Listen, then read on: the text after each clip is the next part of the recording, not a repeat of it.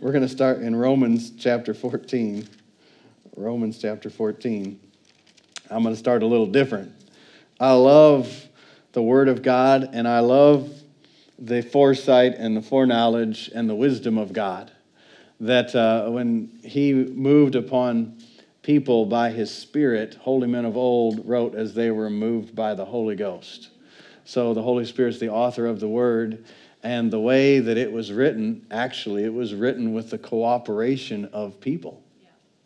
And so I wonder if I'm not cooperating right now, or you're not cooperating right now in your life, what words from God that the Lord has in His heart for people to receive, but they're not able to do it because you think that you're not worthy to do it. You know, I just figure if the Lord could speak through a donkey, you could say it in King James. If He could speak through, I don't want to say in King James, but you know what King James says. Well, then He could speak through me or speak through you. Even the Word of God says, if you don't start praising Him, even the rocks will cry out. Isn't that amazing? Yeah. Even the rocks are affected by the glory and the majesty and the power of God Himself.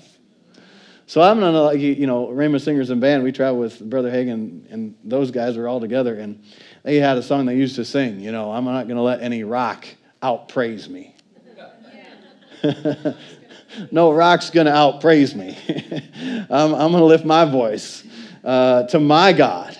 And, like Paul said, I am not ashamed of the gospel. How could you be ashamed of the gospel? This is the best news in the whole world. This is the best message, and we're carriers of that message and of the glory of God. What does that mean? Well, the glory of God is the manifest presence of God, the weightiness of God, the mightiness of God. Everything that God is and God has is contained in His glory. And He raised Jesus from the dead by the glory of the Father, by His own Spirit. And so that same Spirit that raised Christ from the dead lives in the body of the believer, because that Spirit lives in your spirit. Actually, we have become one spirit with the Spirit of God. So that if you could somehow take a zipper and peel back my body and see my spirit, you'd see the same Spirit that raised Christ from the dead that I have become, and you have become a new creature in Christ Jesus. Old things have passed away. Pay attention. Everything has become brand new. Everything's brand new. So when those thoughts or those habits or those problems start coming back at you, you say, no, that's the old me. That me is gone forever. That me is dead. I am a new creature in Christ Jesus. Old things have passed away. It doesn't happen automatic. It doesn't, the feeling of it, the experience of it's not necessarily automatic. Thank God for the times when, all of a sudden just you feel like the anointing comes on you and you didn't do anything. The grace of God, the mercy of God. But what happens? Well, you feel like, just be quite frank, maybe I shouldn't say it this way, but you kind of feel like an idiot that you did that. Well, you don't want to go by feels like, because if you go by feels like, what happens? I love what David said. Lord, let the words of my mouth and the meditations of my heart be acceptable in your sight. So, God is interested in more than just what we're saying, but what are we thinking? Why? Well, as a man thinks in his heart, so is he. So if I think I am an idiot, if I think that long enough, I'm going to say what I might say, I am but if I keep thinking it, what am I going to do? I am an idiot. Well, what happens? Well, I had one violation in my own heart because the Spirit of God doesn't go along with something that's a lie. Yeah, that's good. So I'm thinking a violation. Yeah. In other words, I'm going against what my own spirit and the Spirit of Christ accept. Yeah. Well, you can yield to your flesh. And it's a sure lot easier to yield to your spirit if your mind has been transformed so that your mind will actually think the thoughts of God. Yeah. But if it hasn't been transformed, your mind's going to agree with your body. Mm-hmm. Yeah. Mm-hmm. Do you understand? Like your body has certain desires. And, like my flesh would have a desire, if I make like mistake or whatever, big mistake, my flesh would have a desire to say, well, that was a really stupid mistake. Yeah. And to side in with that. But if my mind is renewed with the Word of God, well, then that renewed mind, I have been transformed, Romans says. Like metamorphosis of a caterpillar to a butterfly. So that people would look and say, is that the same man? Is he the same person? There's something so different about him. What is that? Well, that's the life of God on the inside of me that I'm allowing to affect my mind and the outside of me. How do I allow it to affect my mind? Well, I feed on the Word of God. Jesus said, man should not live by bread alone, but by every word that proceeds out of the mouth of God. So if I'm trying to live by what I think like that's a horrible thing or something, if I'm trying to live by that, well, then I'm going to start meditating that, and then my spirit's not going to go along with that. The Holy Spirit's certainly not going to go along with that. And so, but then I'm kind of violating that. Well, if I keep violating that long enough, what happens? It becomes a little bit easier to violate it with my mouth. Yeah. What happens after that? Well, it becomes easier to act it out. Mm-hmm. This is how we get caught up. Because the Bible actually said casting down vain imaginations. What do? And everything that exalts itself against the knowledge of God. Remember Ephesians chapter 1, 16, 17, 18. Paul's prayer for the church at Ephesus. So it exalts itself against the knowledge of God. Paul prayed for the church at Ephesus. Remember that prayer?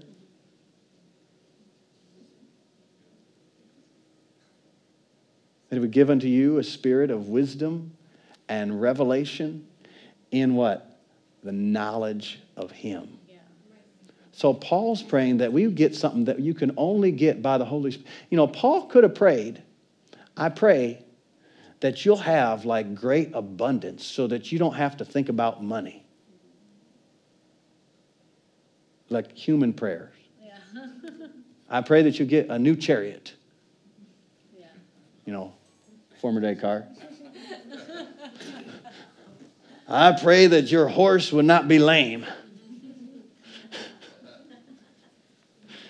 But Paul prayed a different kind of prayer. You look Ephesians chapter 1, Ephesians chapter 3, those are different kind of prayers. But those prayers, if you have a spirit of wisdom and revelation in the knowledge of God. King James, in the margin of my Cambridge King James Bible, it says, for the acknowledging of God.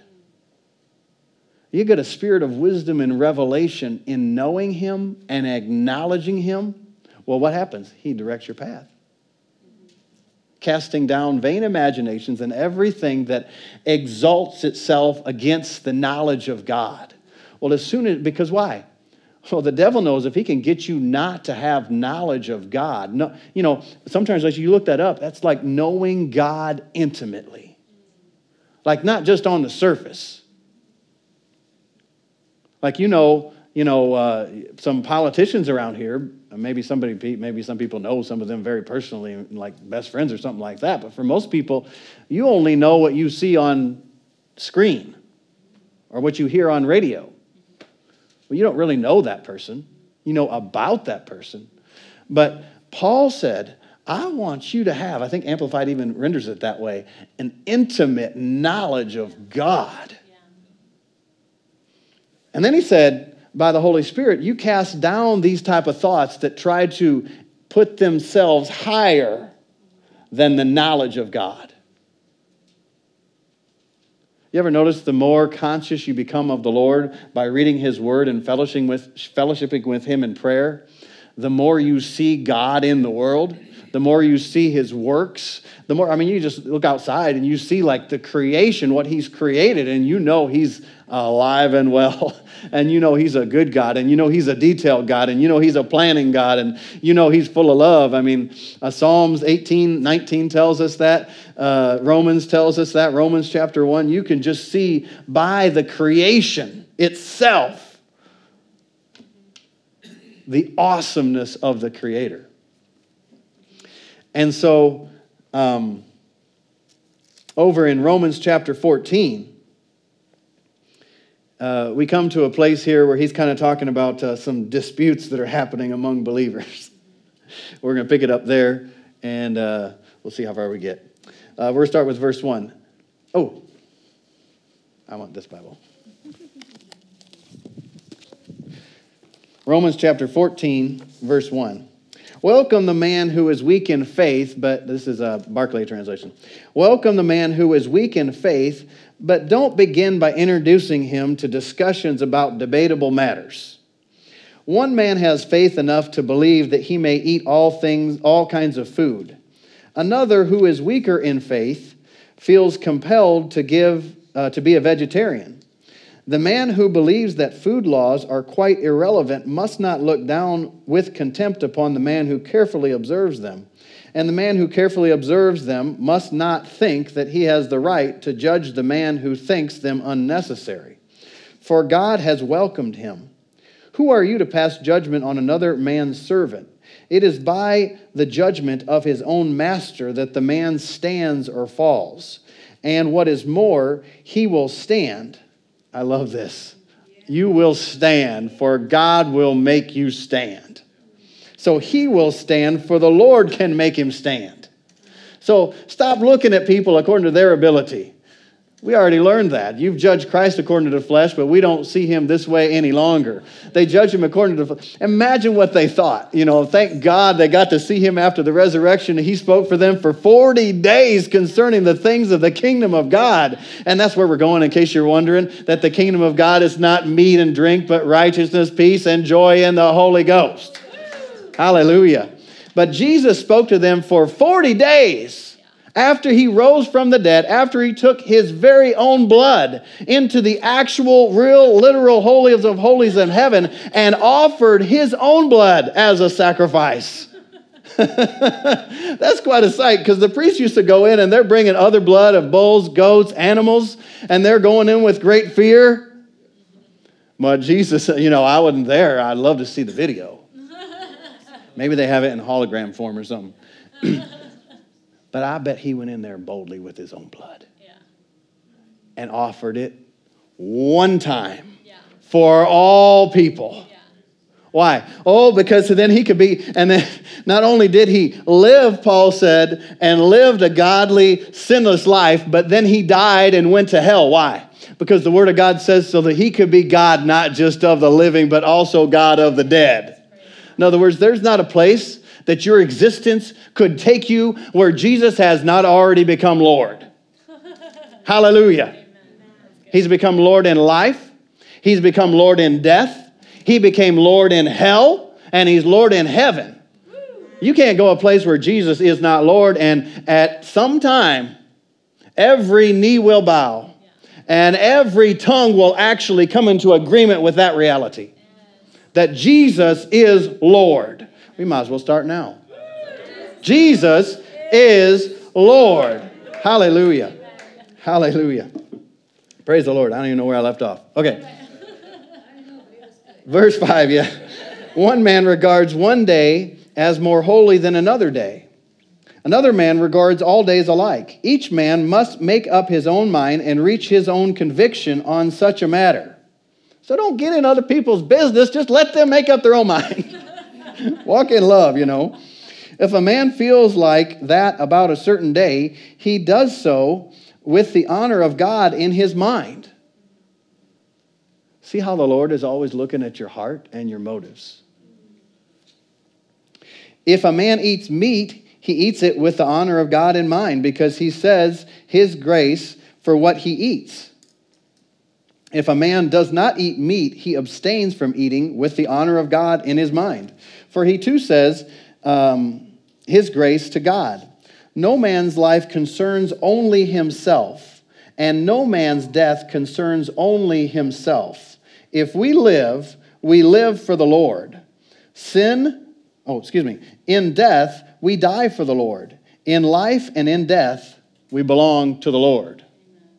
You were bought with a price. You are not your own. Therefore, glorify God in your body and in your spirit, which are the Lord's. In other words, you can't just do anything you want and you're saying, I'm glorifying God. Your body doesn't even belong to you. And if you're married, your body doubly doesn't belong to you. It belongs to the Lord and to your spouse. The very reason why Christ died and came to life again was to make him Lord of the dead and of the living. As for you, why do you pass judgment on your brother, or why do you regard your brother with contempt?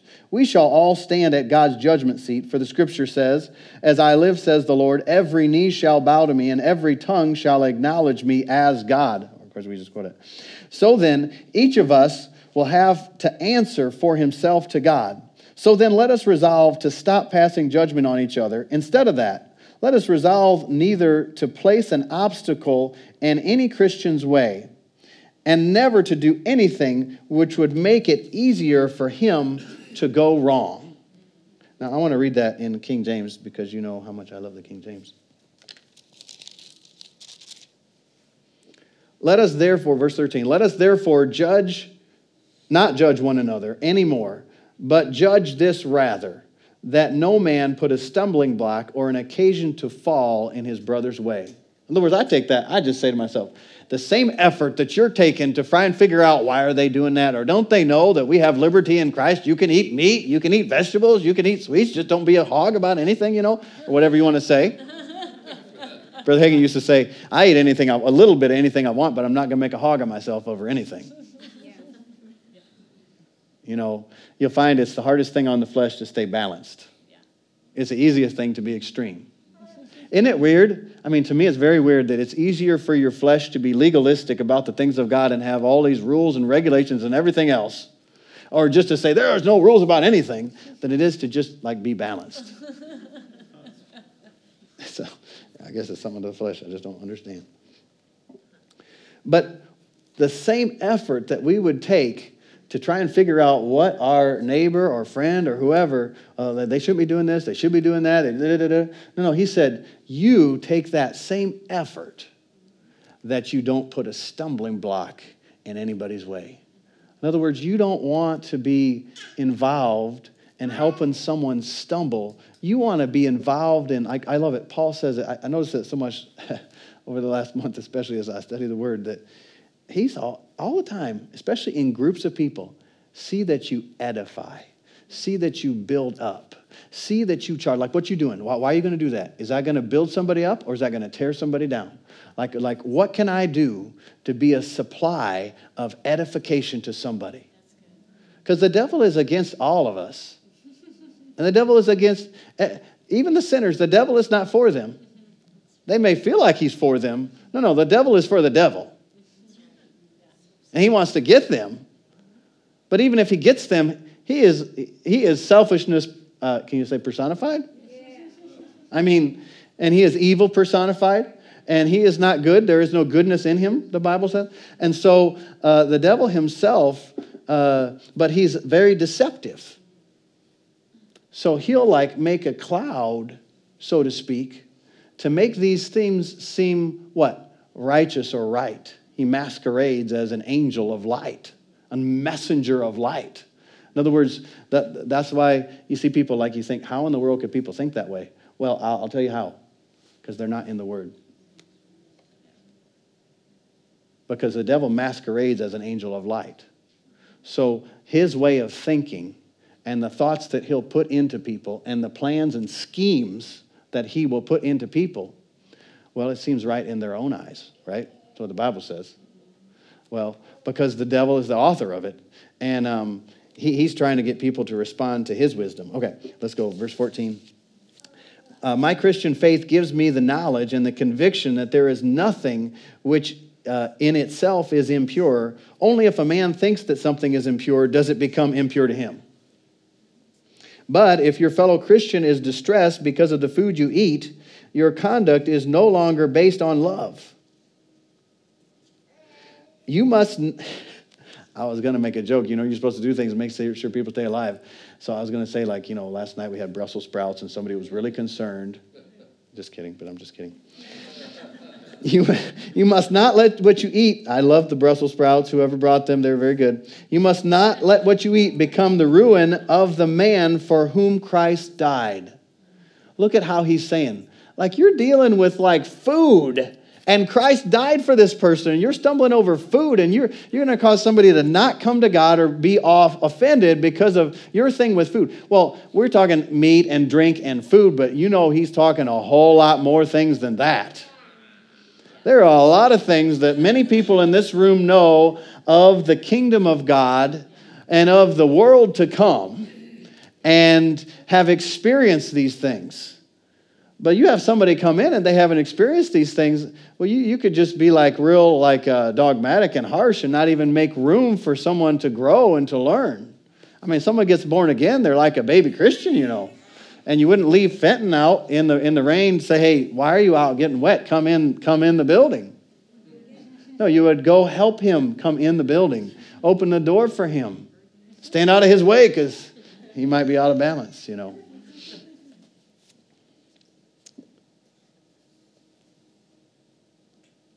Verse 15, but if your fellow Christian is distressed because of the food you eat, your conduct is no longer based on love. You must not let what you eat become the ruin of the man for whom Christ died. You must not do the right thing in such a way that it gets you a bad reputation. So you could do the right thing. You ever seen that? 1 Corinthians chapter 13 tells us about this. If I speak with the tongues of men and angels and have not love, it profits me nothing. If I have all revelation, or if I have all faith so that I could remove mountains, or if I have all knowledge, but don't have love, what? It amounts to, one translation, my favorite, says absolutely nothing.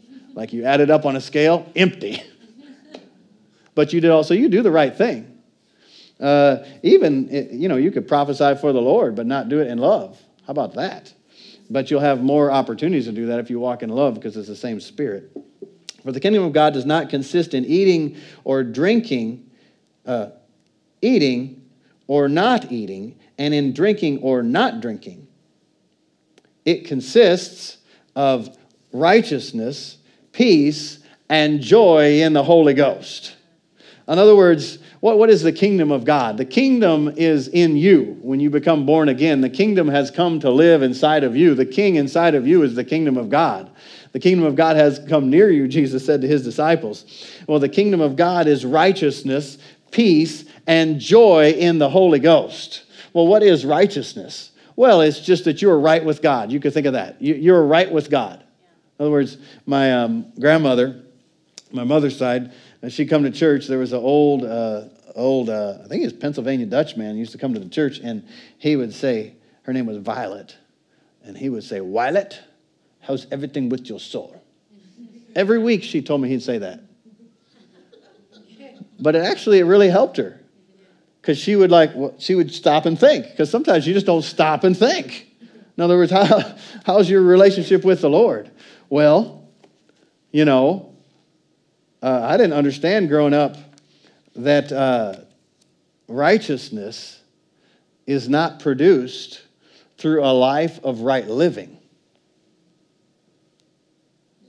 I used to equate righteousness much with how some denominations, large denominations headquartered in Europe, in a country called Italy, would equate saints. So I used to think my thinking was like righteousness, that you would actually become righteous maybe right before you die if you worked really hard, but definitely when you get to heaven. But that's not how righteousness happens. I was ministering on righteousness at that church in Michigan, Resurrection Life, when I was there, and this man, he was a shorter fella, about this tall, and he was probably 60 years old, so he was 20, 30 years older than me, than I was at the time. And so I think he grew up his whole life thinking that same way. And I said in the message, same thing I'm going to say right now, the way that you become righteous is the same way that you're born male or female.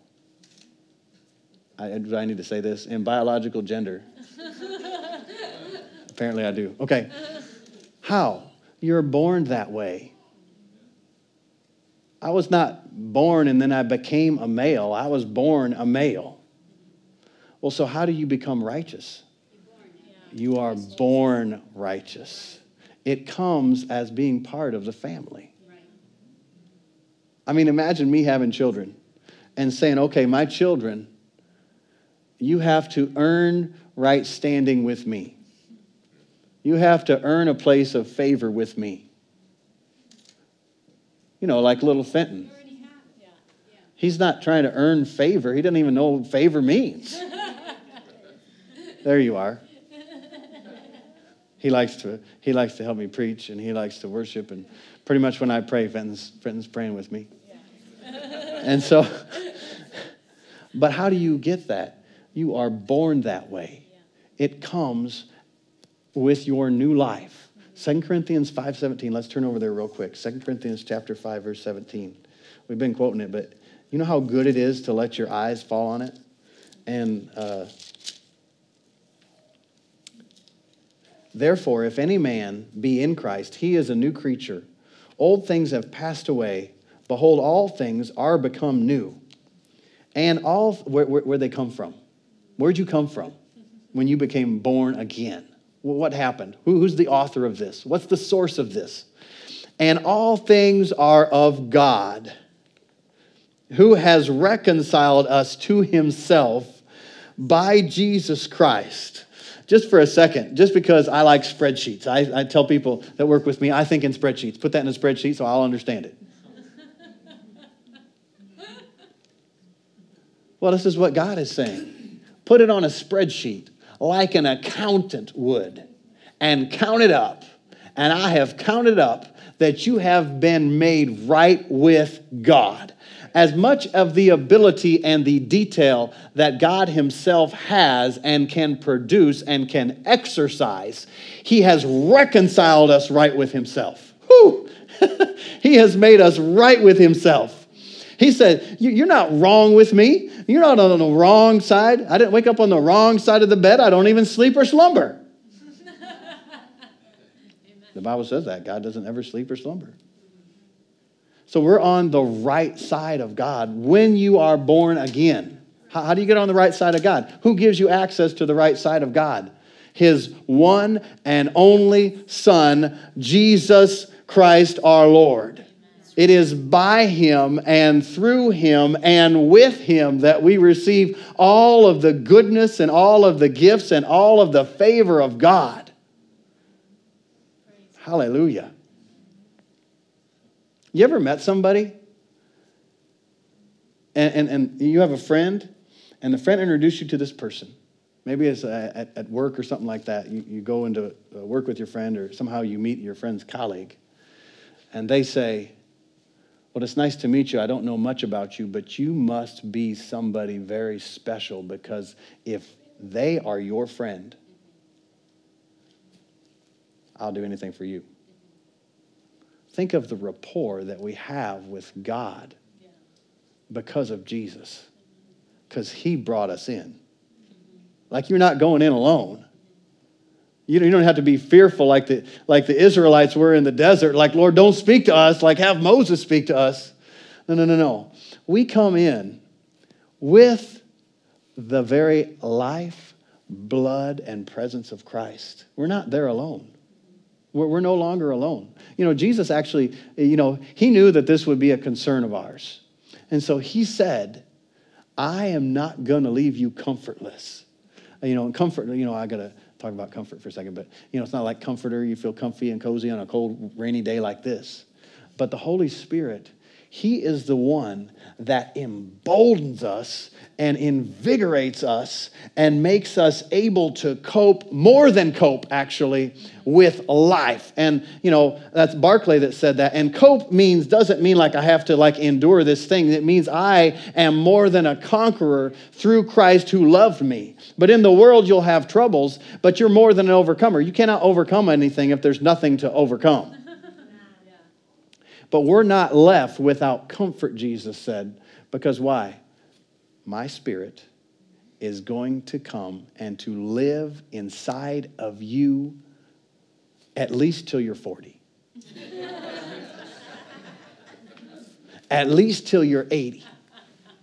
Well, while you live on the earth. No, he said forever.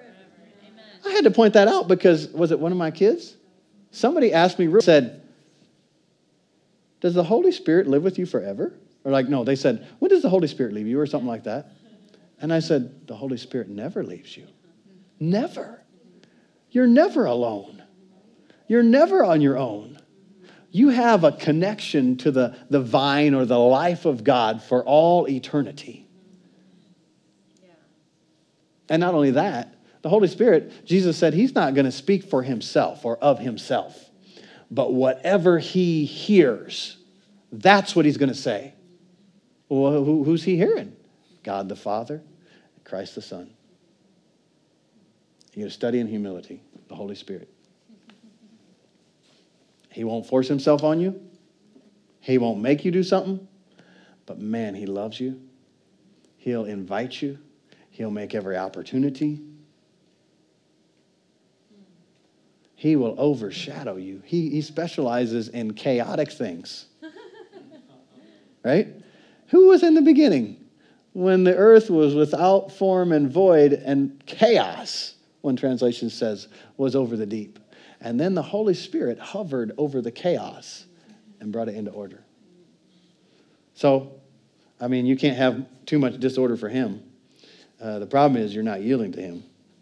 You're not letting him do what only he can do. So you are the righteousness of God in Christ. Let's finish the rest of that. To wit, verse 19, God was in Christ, amplifies my favorite in this, that God was personally present in Christ, reconciling the world unto favor with himself, not imputing their trespasses unto them, but and has committed unto us the word, or one translation says the ministry of reconciliation. Now we are ambassadors for Christ.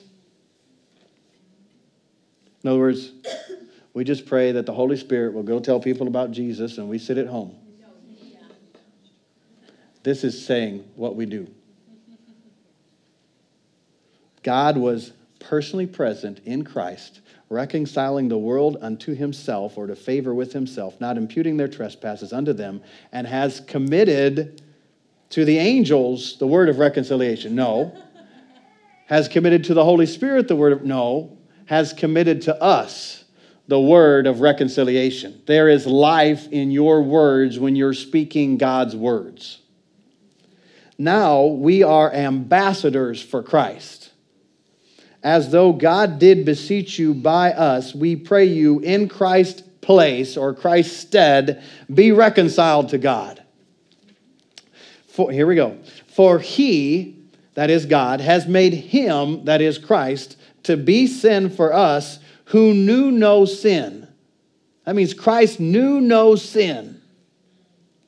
That we might be made the righteousness of God in him. Hallelujah.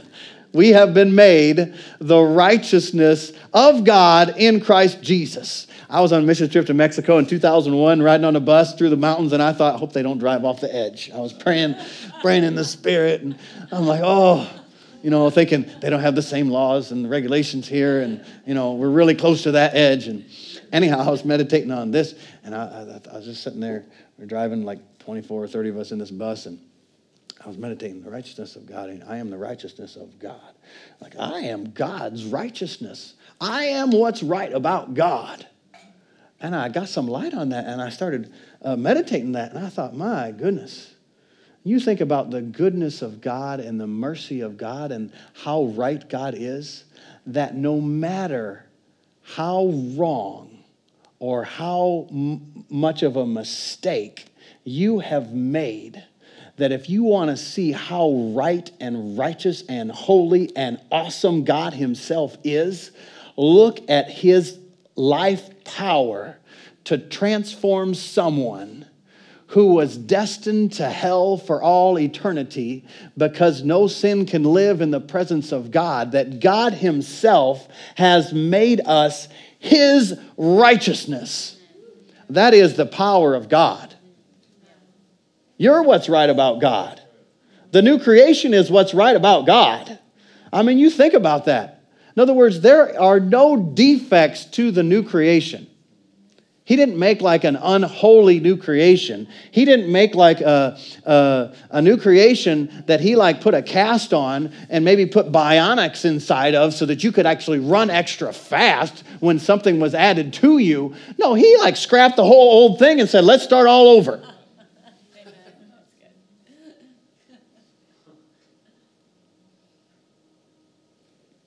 And now, instead of like having a bionic hand or a bionic arm, from your very core, you have been united with my spirit, he said. You're one with me. So we're one. Hallelujah. So we are the righteousness of God in Christ. The kingdom of God is not meat and drink. So don't get distracted on all of these other little things and disputes and thoughts and everything else that could try to come in. But the kingdom of God is what? Righteousness. And we'll get into these other ones next week. Peace and joy in the Holy Ghost. So in other words, that's what we're to be about, because we're about the kingdom. You know, people that don't understand being right with God are constantly trying to get right with God. People will not walk into the doors of this building when they know church is happening because they feel like I have to clean myself up to come to God. That is not possible. All the cleanup has already been done. You must be born again. Jesus said you must be born from above. How can this happen? Nicodemus was asking, trying to understand all this. He said, Nicodemus, you're natural. You're thinking in natural ways. So you're thinking can I go again in my mother's womb? He's like, no. Totally different level, totally different dimension here. We're talking in the fourth dimension. Spirit, in the spirit. I find if I say that, then people go research it, so they read good books. Okay, so the kingdom of God is not all of these natural things, but it is righteousness, peace, and joy in the Holy Ghost. And Jesus came, and he is the Prince of Peace. He is the representative of peace. He is peace personified. And when Jesus comes, the whole world is looking for peace. Just like parents with a lot of children. The whole world is looking for peace. Peace with God. And most people don't know you can have peace and you can receive peace. Stand with me if you would. Every head bowed, every eye closed. If you're here this morning and you don't know the author of life, the Prince of Peace, Jesus Christ himself, he died for you. There's nothing you could do on your own. There's nothing you could produce. There's not a good enough things or enough good things that you could do in order to curry God's favor. In order for him to look and say, okay, you've done enough. You deserve this. That's not how God works. He works by faith, by trusting him. And so each and every person on the earth, as many as received Jesus, to them he gave the right to be the children of God. Your relationship with God is not produced through what you could do or what you have done or what you did not do. You're not driven away because what you didn't do. But relationship with God the Father and his Son Jesus comes through receiving Jesus Christ as Lord and Savior, confessing him as Lord, believing that God raised him from the dead and you shall be saved. If you're here this morning and you don't know Jesus Christ as your Lord and Savior and you'd like to, I'd love to pray with you and pray for you. Just slip up your hand. God loves you and he has a plan for you and for your life. If you're here and you were living for the Lord, but you let other things get in and push you away, you're not right with God and you'd like to get right with God again, just come back to the Father. Like the prodigal son. If that's you and you'd like to do that, just slip up your hand. I'll pray with you and for you. Lastly, if you're here this morning and you've never been baptized in the Holy Spirit, there is an experience after salvation. Jesus called the baptism of the Holy Spirit, or Paul called the baptism of the Holy Spirit. Jesus said receiving the Holy Spirit. Well, when you're born again, you actually are born of the Spirit. But there's another experience afterward called being baptized in the Holy Spirit, where you receive power to be a witness and power to live the life of God. If you'd like to be baptized in the Holy Spirit, you'd like us to pray with you, just slip up your hand. We'll pray with you and for you. But Heavenly Father, we thank you. We thank you for your kingdom. That your kingdom is not sadness and gloom and despair and difficulties, but it is righteousness and peace and joy in the Holy Ghost. Father, I pray for each one of us right now. Father, that your words that we heard this morning will take deep root in our hearts, that we'll be doers of the word and not just hearers only. Father, that we'll live a life with the consciousness that you have made us right with you by the blood of Jesus, that will yield to your peace and will stay full of your joy, which is our strength, that will live a life that's so attractive to the world that they come and say, I got to have what you have, Father. We thank you for giving us such freedom in Him. Hallelujah. Hallelujah. Thank you, Lord. Hallelujah. Hallelujah. Hallelujah. Hallelujah. With every head bowed, every eye closed, I'm going to read one passage of Scripture and then we'll finish. Psalms chapter 40. Psalms chapter 40.